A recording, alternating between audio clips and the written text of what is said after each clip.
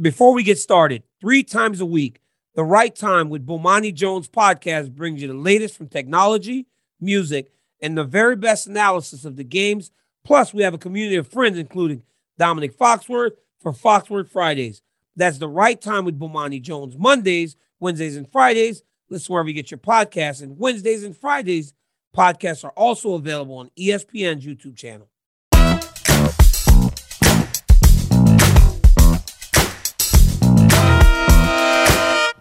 What's up, guys? Welcome to a brand new episode of DC and RC. I'm Daniel Cormier.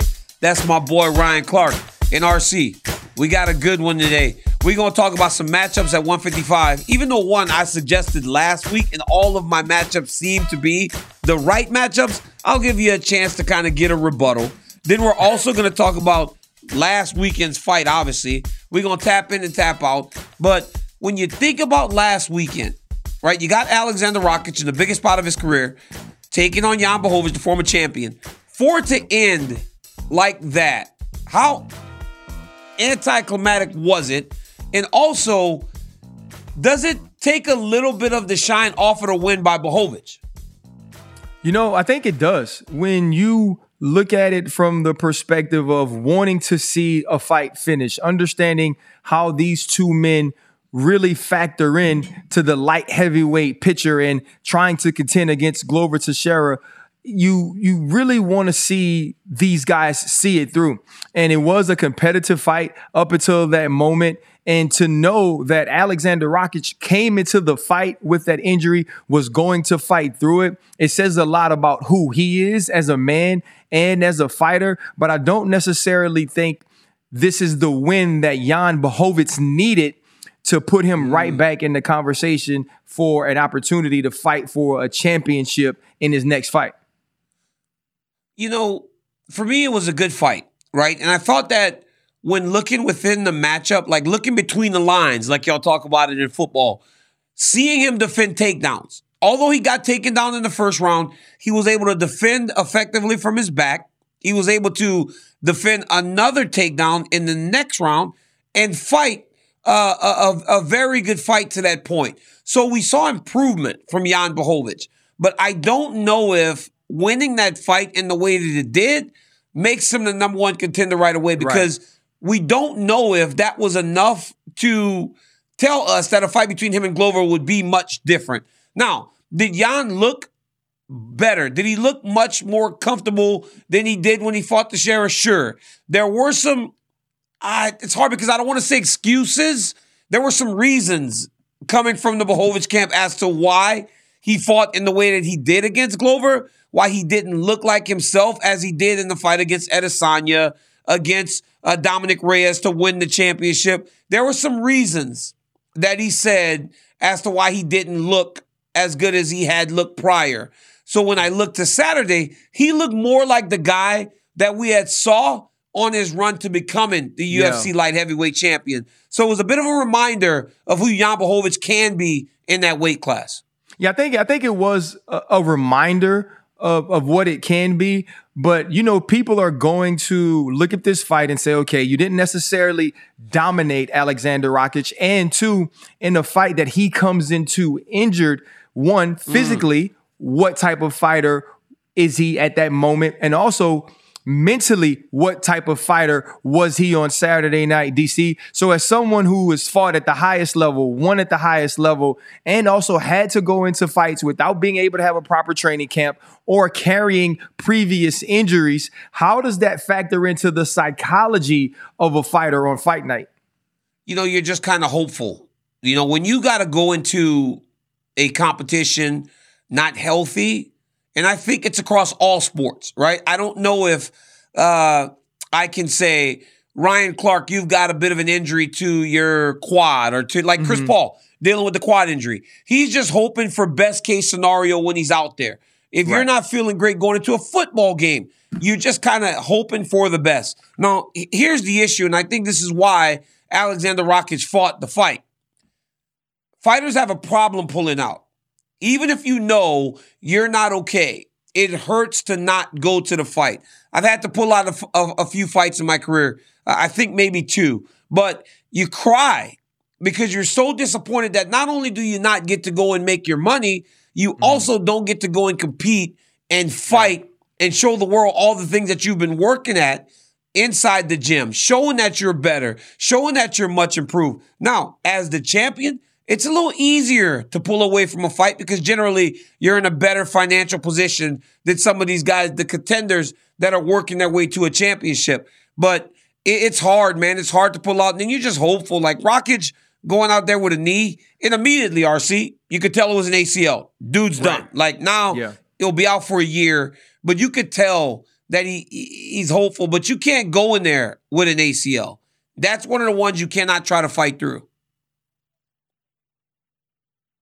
Yeah, and so now you look at the landscape, DC, and you're mentioning that Alexander Rakic is out. And also, Jan Blachowicz does get the win, and this is what he needed in order to stay in contention. Do you think he gets the winner of Glover Teixeira and Yuri Prochazka in his next fight? Did he do enough to get that? You know what's so crazy about this weight? And you look at the champion Glover, Yana's the former champion, Yuri getting the title fight. You look at Ankalaev down there at 17-1, a very viable challenge, young talent in the weight class. It's insane how quickly it's moving when for so long it felt like 205 was a bit, not stagnant, but there were two dudes that you could always find the belt on, Jon Jones or Daniel Cormier. And now it's like all these different guys are like in this title contention and you don't know who's going to win on any given night because for all we know, Ryan, Ankalaev could be the very best of all of them because of the way that he has shown in the form that he's shown out there.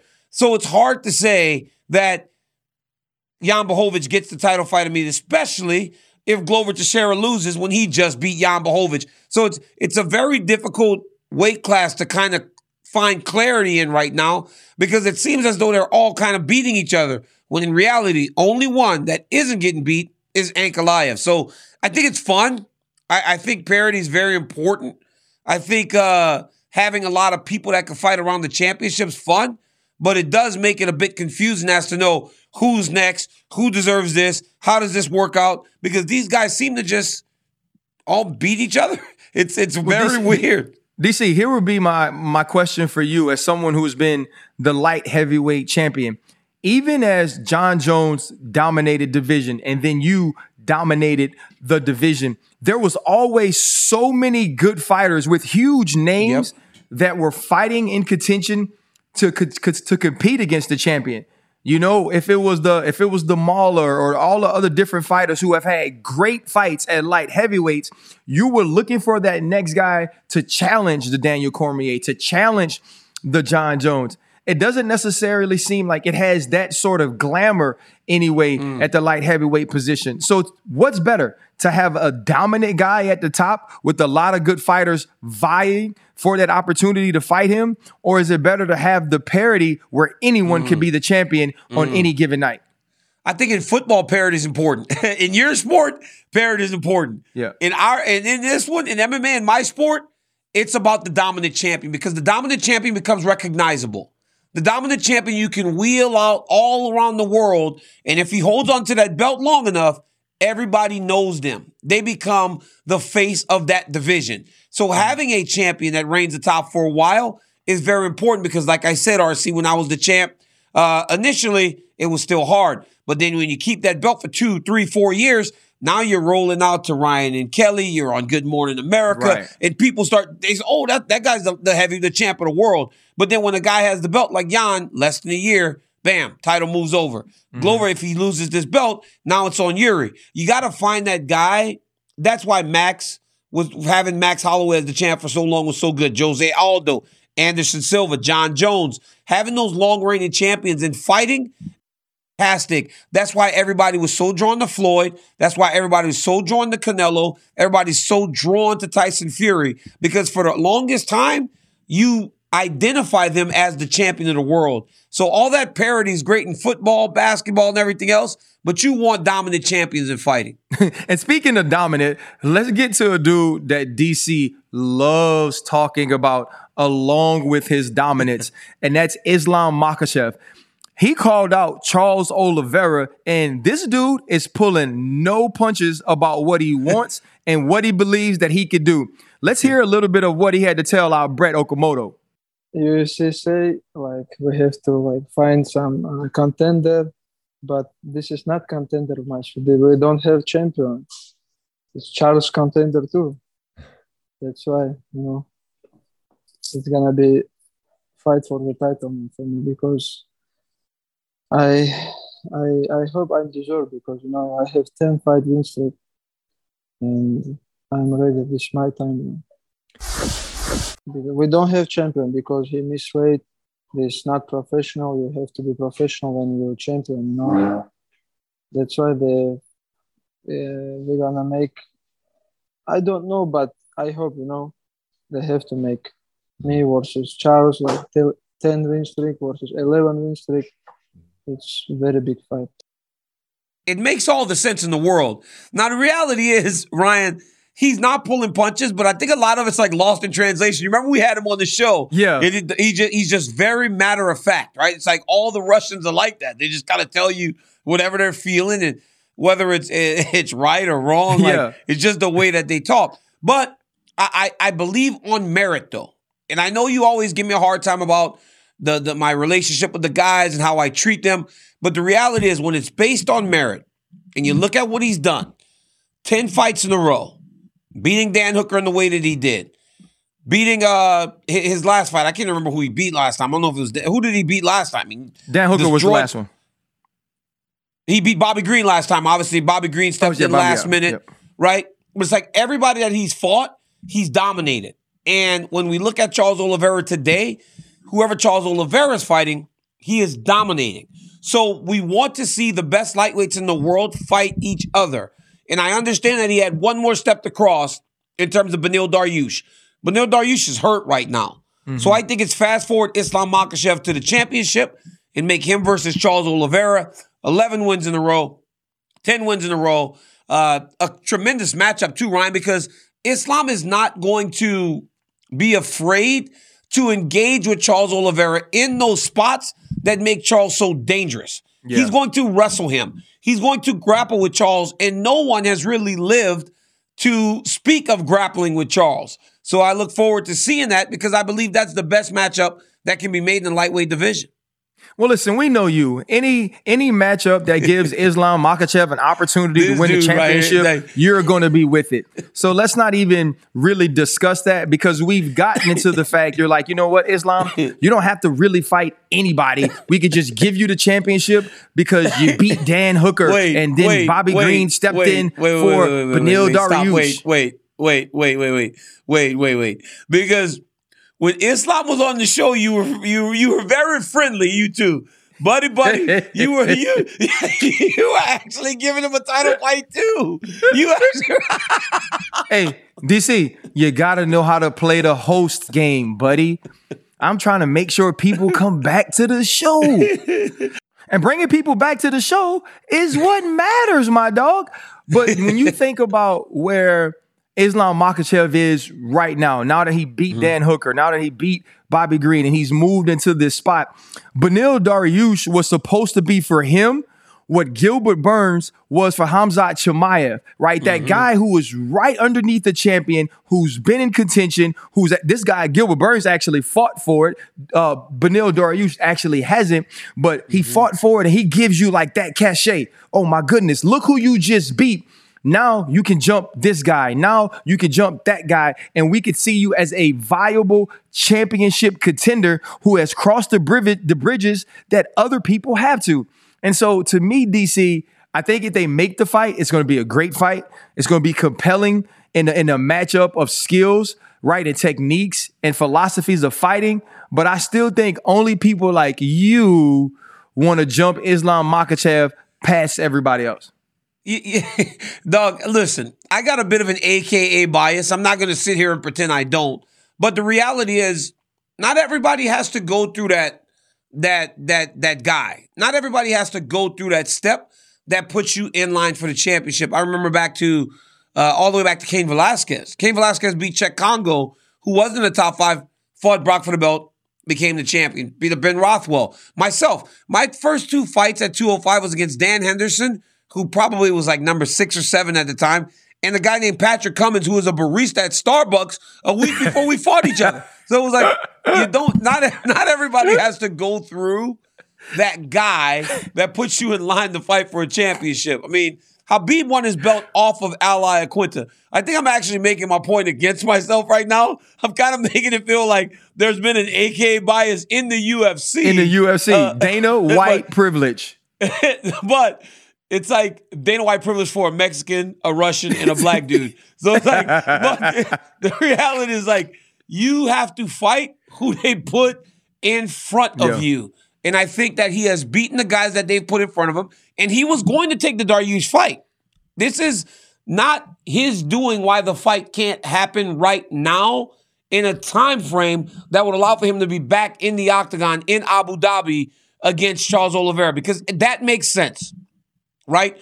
When you go to Abu Dhabi, you got to have one of those guys there. You got to have Khabib. You got to have Islam. You got to have one of those guys with that big Muslim following fighting on the card. So you want to roll out one of those guys in Abu Dhabi, and it feels like that's the type of fight, a championship fight for Makhachev against a dominant champion like Charles Oliveira works for that situation, and I would love to be there to call the fight. Yeah, I think with the build-up to that fight and what we've seen Islam Makhachev do inside the octagon, and obviously Charles Oliveira becoming a very dominant champion in the weight class, that people would love to see that fight. I think the thing that's crazy to me is being in the arena and knowing the Justin Gaethje kind of favor that was there. The fact that he was a fan favorite, he was from Arizona, and Charles Oliveira had to overcome that too. And then now to think that he could be fighting Islam Makhachev in Abu Dhabi in another situation where Islam would obviously be the fan favorite really seems like hard odds or stacked odds for Charles Oliveira to continue to be the champion or to earn his championship belt back. But what do you feel, or how do you see this fight playing out if this is made? You know, I think it's a tough fight. You know, I think it's a very close fight. And I also believe that the style of Makhachev will allow for it to be as fun and competitive as we've seen for something Oliveira has had to deal with lately. Because for as great of a fighter as Poirier is, Gaethje is, they would never have attempted to compete with Oliveira on the ground. Well, Makhachev will. Will that be to his detriment? Just maybe. Because he will not fight Charles on the feet because Oliveira's become this striker at another level. Like, Oliveira is so good on his feet now that Makhachev's course to victory or his path to victory would be to go and grapple with the dude who is the greatest submission artist in UFC history. That just tells you how special Charles Oliveira is. It would be a great fight. It would be a fun fight. It would be one of those fights that draws people in. And for one more reason, because Ryan, when you lose a dominant champ like Khabib Nurmagomedov, sure, he didn't have all the title defenses, but when a guy leaves the weight and he leaves the belt behind, and then a guy comes behind it like Charles Oliveira, and he starts to win and dominate the class like he has, you start to question, man, it'll be nice to see him fight Khabib, right? Yeah. Boy, it'll be nice. Many people have said that. It'd be nice to know. It'd be nice to know. What better way to try to draw him back in than by having Oliveira beat his friend, training partner, and longtime, you know what I'm saying? Like, so once again, I'm a bit messy. You know what I'm saying? But like, it's another way to try to draw him in because obviously the money, Dana's throwing so much money at Khabib to try to get him back. That hasn't been enough. But what if defending his friend's honor is enough if Islam doesn't get the job done? So I just think there's a lot of reasons why you should make this fight. Yeah, you know what? And what's crazy? And speaking of defending a friend's honor, you've had a little back and forth with Tony Ferguson that has made me feel a little way, DC. I was about to quote tweet, and then I was like, wait, then I might have to fight Tony. Like, Tony came at you, man. He said what? He goes, you know, how not to make weight, ladies and gentlemen, should have been stripped like they did Charles. Shout out to all those doing it right and keeping their sport clean. Then I just said, Tony, stop. Go sit back for a little bit. Tuck your head in a hole somewhere. Regroup, my man. Recover and spend some time with your family. Stop. It's not a good look. You're starting to make me feel sad. Then he goes, DC, lay off the yay, buddy. It's not a good look. You make yourself look sad. I'm already back to work. I don't quit like you. Enjoy your retirement with Fathead. Enjoy your retirement with Fathead. So what he is talking about, RC, is enjoy my retirement with Khabib. And that is one of the biggest issues that I have had with Tony Ferguson, is literally my relationship with Khabib.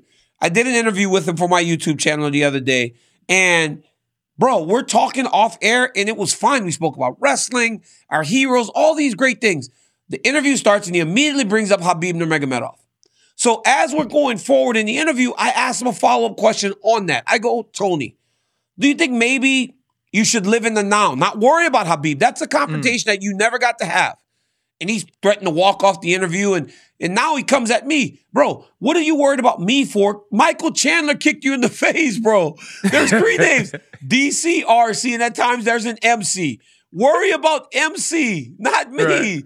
I'm retired. I'm the heavyweight. But it's like he has these issues with Khabib, and because of these issues with Khabib, he continues to come at me, which I don't quite understand. When you lose in the way that he did, bro, you got to go away for a little bit, man. Like, take some time, like recover, like get your mind back in a place where you can go and compete effectively instead of trying to fight with the guy that commentates the fight. He attacked me. He attacked Rogan. He attacked everybody, bro, but Jon Anik, which is very weird because one time we got on a fighter meeting and he wouldn't speak to Jon Anik. So the guy's just like all over the place, man. And it's kind of crazy. Dude needs to take a break and rest and recover, because this dude's tripping. And then the accusations, right? When you start to accuse a guy of drug use, now you're starting to play a different game, because obviously, you know, we're family men and I don't do stuff like that. And I've never done that. So it's like hard for someone to say something like that to me.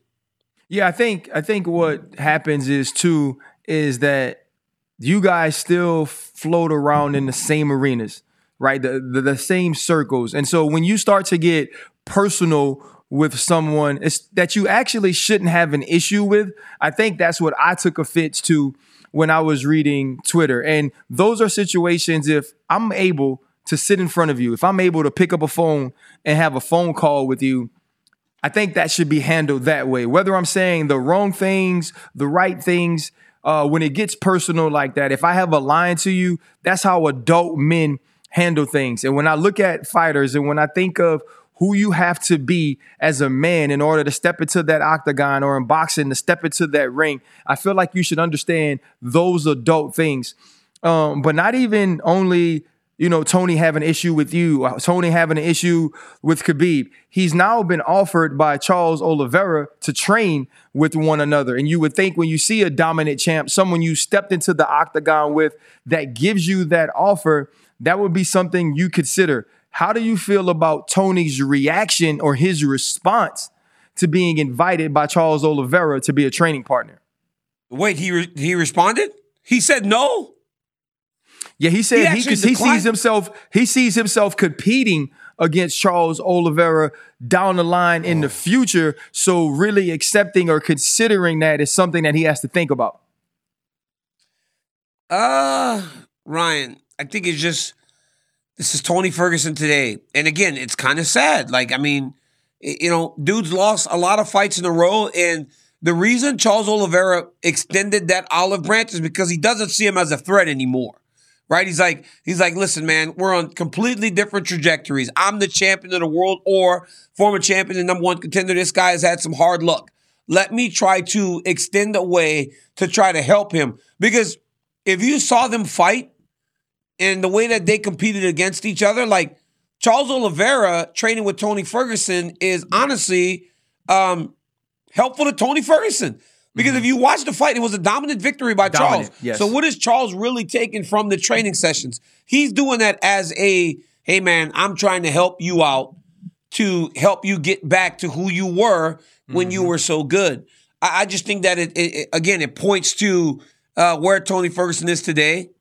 And it's kind of crazy to watch a guy really lose track of where he is. And I don't hate Tony Ferguson. That's the thing. Like, I really do believe that Tony Ferguson, when away from the cameras and when just talking within himself, he's a nice dude. And he talks the way that he's supposed to. But the moment people are paying attention to him, man, he turns into this person that doesn't really have impulse control. Yeah, I think, what happens is when you are winning, you actually don't have to be liked, right? People Yeah. will accept you as the villain. People will accept you as the contrarian because you have this exceptional talent that you put on display every time the lights are on. And so now that we've seen Tony lose 4 in a row, it's starting to feel like, okay, the villain and the heel role are a little bit too much. You have to show some humility when you get into these spots. And I think Tony was on that run for so long. He was able to be so good in the octagon, and he was embraced as the boogeyman. Now it kind of feels like it's hard to get away from that for a guy who has lived that his entire, UFC career. But let's think about another guy who's kind of been the villain and been the heel, whose name is in the news now. Colby Covington and Dustin Poirier. These guys have been linked. Dustin has talked about getting an opportunity to fight, and he says, hey, Colby Covington, July 30th, I accept. So that's what it is. Well, listen, you already know, man. You know what they say? Put it on Twitter and make it real. It's on Twitter now. He has told the world that he is ready to go toe-to-toe with Colby Covington. How do you feel about a Dustin-Colby match on July 30th? I love it. I never thought Dustin would take that fight because when you look at it on paper, it would seem to be a nightmare, right? Colby's just going to try to wrestle him. And as we saw with Khabib and some other spots, Eddie Alvarez back in the day, Dustin can struggle with the wrestling at times. He has improved tremendously since he become the world champion. But for him to say, hey, I'm down, it just tells me that a lot of the other matchups that Dustin wants are not coming to fruition, and the dude is an absolute fighter. And he's like, you know what, man, forget this. If nobody else wants to compete, I'll go fight this dude. Even if it doesn't seem like this is the best matchup for me, I'll go fight this dude. I'll go beat this dude that I have all this bad blood with. But at the end of the day, when you look within the matchups, you understand Colby Covington has been the number 2 welterweight in the world for a really long time. So that is a very difficult assignment for Dustin Poirier going up a weight class again, fighting at that weight class for the first time against a guy that's fought for the belt twice and took the champion all the way to the limit in both of those times in 2 very different fights. The first fight, he went at Kamaru Usman, guns a-blazing. Figured I'd wear him out. I would just beat him with my will. Couldn't get that done, got finished. Second fight, actually fought a much smarter fight. He was able to fight within himself more, not take the damage, and still fall just razor thin, lost by decision. So he has the ability to adjust, bro, and fight smart and still win. That means that he's even better than a lot of people give Colby Covington credit for in the first place. Yeah, Colby Covington is an absolute dog. Even no matter what you think about the persona he's created, when it comes to fight night, he's a guy who's focused and understands the way that he has to approach these fights to win. When you think about his approach to a Kamaru Usman as compared to a Tyron Woodley, when we saw him finish Tyron with an injury, TKO, I think breaking a rib. And so I think that's a very tough assignment for a guy like Dustin Poirier to move up and already be at that elite level. But you got to think about this. For Dustin, if you can win that fight, it now puts you in, 170-pound championship contention. Should Dustin be looking for a permanent move to that weight class, or should he fluctuate between the two? Well, when you look at Dustin, he's huge, bro. Like, he's massive. It's amazing that he fought at 145 at one point. I cannot believe when I look at his frame that he was able to get all the way down to featherweight. He looks like a welterweight now. Even when he's in the octagon, like, he looked bigger than Charles Oliveira. He looks bigger than anyone that he fights. So if he does decide to stay up at welterweight, I think he would be very successful. And if you're going to do that, if you're going to make your introduction to a weight class and be a contender immediately, you go and beat a guy like Colby Covington, especially if you do it on July 30th, whenever we're hearing now that the champ Kamaru Usman will fight Leon Edwards at some point in August. August 20th is the date that's floating around right now. I spoke to Usman this morning because we wanted him on the show. He goes, I'm training. Hey, dude tells me he's training, knowing that he had the hand injury. Feels like, to me, dude's testing it out. seeing if he's going to be able to go and defend that championship in August. So that's exciting news within itself. But yes, Dustin Poirier gets it done. He can beat Colby Covington in his first fight at welterweight. He immediately becomes a challenger or a contender at 170 pounds because we've seen it before. We saw Gilbert Burns do it. But not do it against a number one contender in his first fight at welterweight. Yeah, I think it'll be crazy. And Dustin has built that type of following where people will want to see him. People will want to see him win. They're going to want to see him against Colby Covington. The interesting thing for me will be if he does win that fight, what happens with all those other contenders in the welterweight division? And I think the first one that comes to mind is Khamzat Chimaev. And where do you put him as you know, opposed to Dustin Poirier? Well, you know what? With Khamzat, man, like after beating Gilbert Burns, he made a statement, RC. So does Dustin's statement outweigh the statement that Khamzat just made? That's the things that you're going to have to weigh against each other as you go into who fights Kamaru Usman after Leon Edwards, I'm so grateful that Edwards is finally getting his title fight, having have to win so many fights in a row to get a chance to rematch Kamaru Usman. Now, Ryan, you know, with the UFC, everything's always moving, right? So you don't get to take a breath. You don't get to just stop. And this weekend, we go forward with Holly Holm facing Ketlen Vieira. Holly Holm, a former champion, has been around forever. At 40 years old, still says that the finish line is nowhere near sight for her. She wants to compete and ride this bus until the wheels fall off. And for the rest of us, the people that love the game, it is always exciting to watch Holly Holm fight a former boxing champion and a tremendous fighter. But in Ketlen Vieira, she is going to fight a very young, talented fighter, a very hungry competitor that wants to put a former champion on her belt buckle, on her loop of accomplishments in her career. But when I look at the matchup, Ryan, with all the accomplishments that Holly has, if Ketlen beats her at this point, isn't an upset. When you start thinking upsets, you start thinking about the greatest upsets in UFC history. Yeah. So we get back to the list. Let's get back to the list. Let's go to the biggest upsets in MMA history. And Ryan Clark, I will roll the red carpet out for you and allow you to go first. Your list, RC. Number 5, I'm going Henry Cejudo, Demetrius Johnson. Now, the thing I remember about this was at this point, I thought Demetrius Johnson was the most dominant MMA fighter in the world. He was just tiny. But it always seemed he had an issue with the UFC and Dana White. He'd also already beat Henry Cejudo and knocked him out. So I was like, oh, we've seen this already. We know what this is.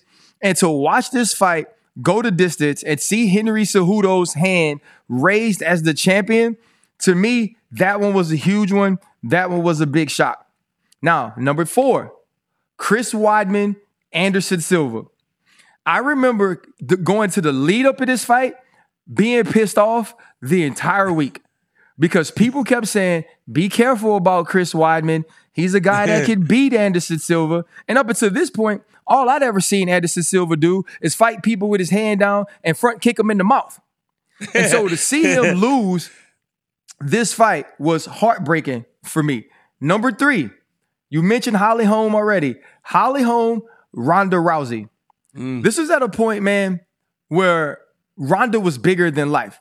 She had put women's mixed martial arts on the map in a way that it had never been. She had become a true star in the UFC. And we already knew if she got you to the ground, she got an arm, cancel Christmas.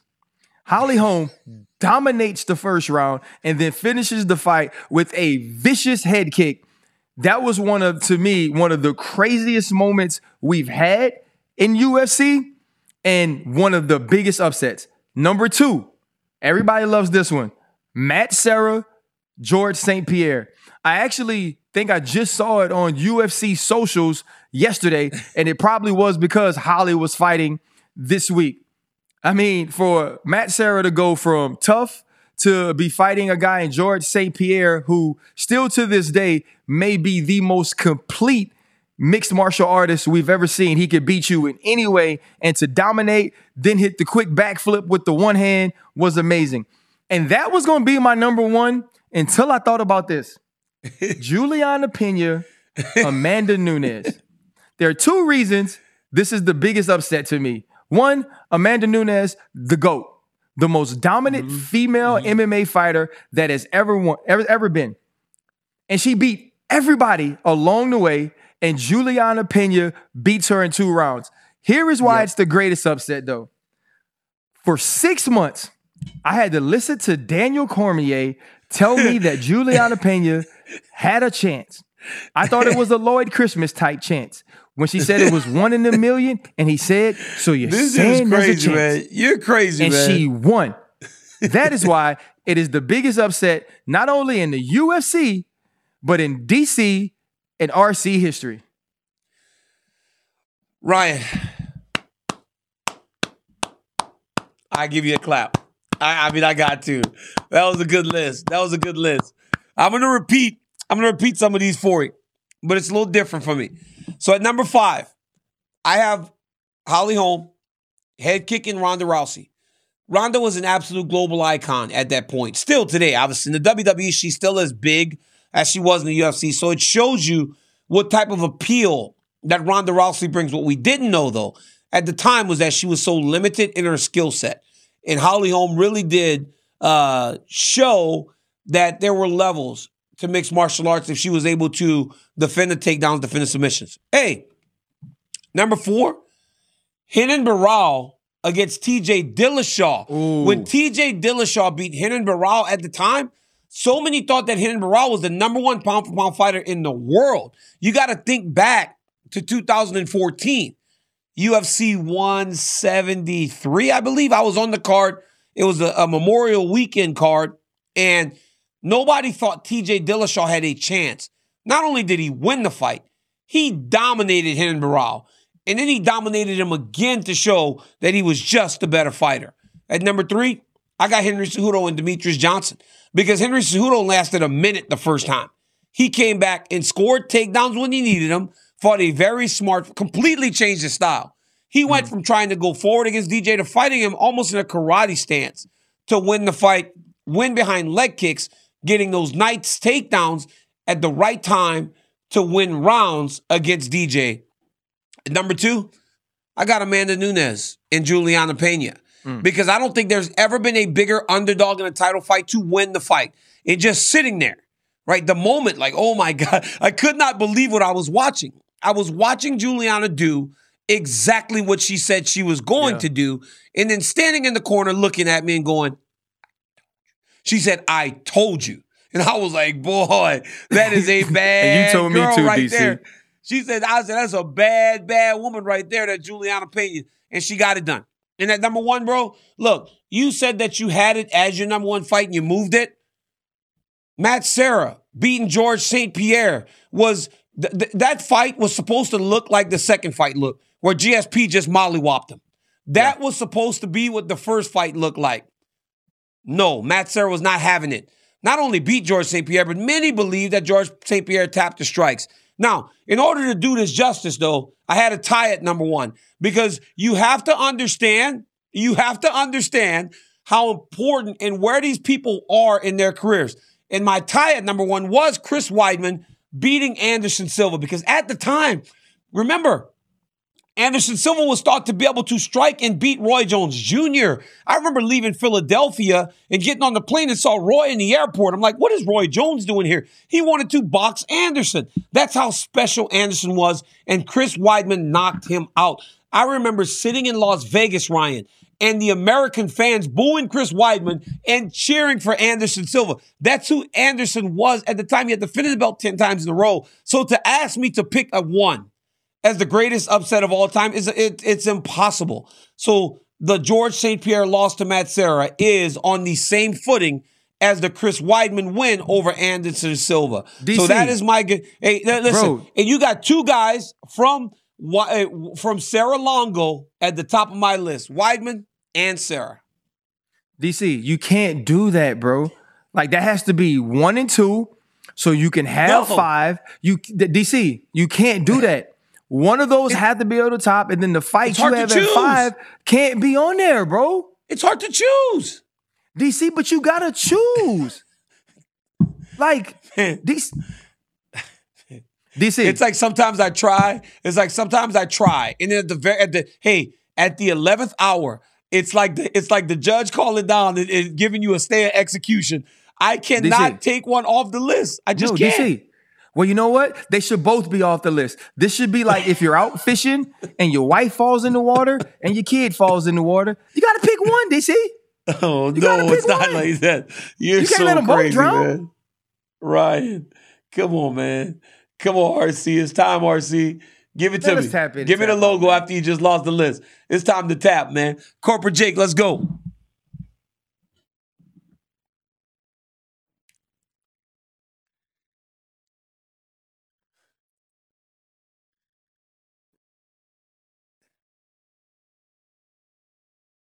Tap all the way in, dog. This is the biggest flex of all time, son. This has to be the greatest photo I have ever seen because not only is she beautiful, hey, you are glowing, champ. You look fabulous. Congratulations to you and your new husband. But to wear the belt and also, Ryan, be able to go to your wedding a week after your fight and have no bruising. Maybe we were too harsh on Carla Esparza. Maybe Carla Esparza did exactly what she had to do to win the belt and be clean for her wedding. Massive flex. Great job, Carla. I'm going to go tap out on it being the biggest wedding flex. The biggest wedding flex was scheduling a fight the week before the wedding. Oh, wait. That's the biggest flex. To say that, you know what? I know who Rose Namajunas is. I know how dominant of a fighter she could be. But I'm so confident in me. I'm going to agree to this fight the week before my wedding because I believe in me that much. That's a way bigger flex than wearing the belt. Oh, you're right. We know you're the champ now. Yeah, you're right, RC. That's pretty gutsy.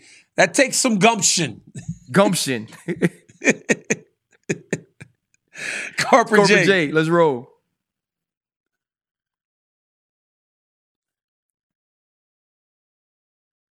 Oh.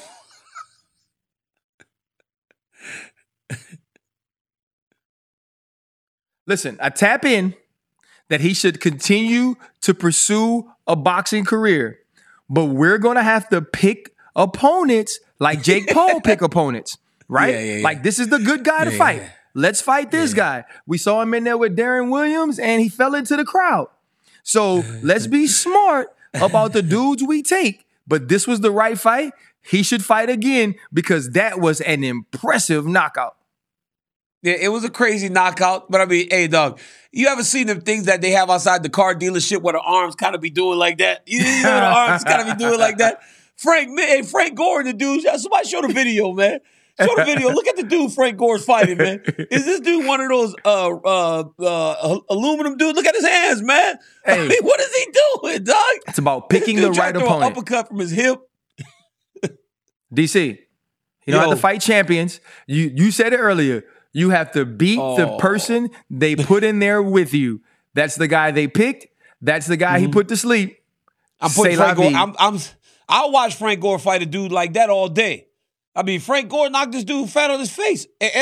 That's the beauty of fighting. When the dude fall flat on his face, you ain't even got to count. It is over. That's a wrap. So, yeah, go ahead, Frank Gore. Enjoy yourself, man. Go fight some dudes like that. Hey, Frank Gore got money, right? What is Frank Gore doing fighting? He's a competitor, DC. He's a competitor. That's like you when you go ice skating or when you jump on horses or when you attempt to shoot basketballs or ride on skateboards. You're terrible at it all, but you're a competitor. Corporate Jake, let's roll. Disrespectful.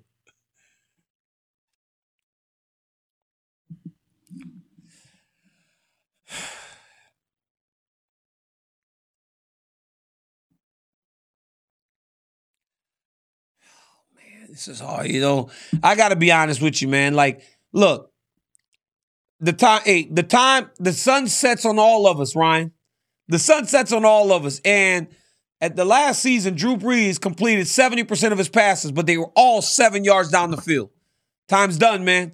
We got to roll with Jameis Winston. I never thought there would be a day where I would say we got to roll with Jabu instead of Drew Brees. But the reality is, You take a year off at 41 years old, man, and you decide you want to come back. Tom Brady never left, right? So Tom Brady's body is still used to living that life.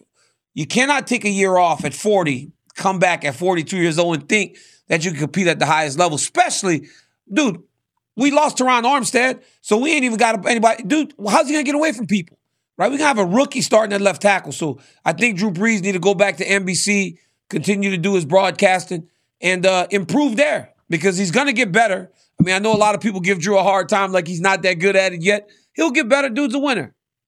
Yeah, I tap out on him coming back for many of the reasons you said on the football field. I think more importantly, I felt like his decline as the seasons went on because they are taxing physically were the reasons or was the reason that the New Orleans Saints didn't win a championship late other than official totally swallowing his whistle on and cheating, passing interference. Outside of cheating, RC. Like, RC, you ain't a Saints guy, but they cheated the Saints, right, my brother? Come on, bro. They cheated, man. That was not a good call or good non-call, DC. We were there, RC.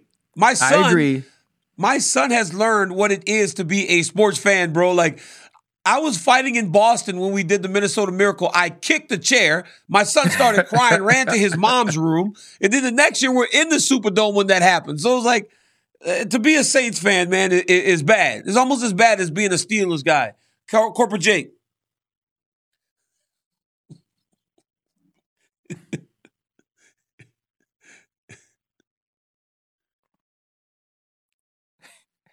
Let's go.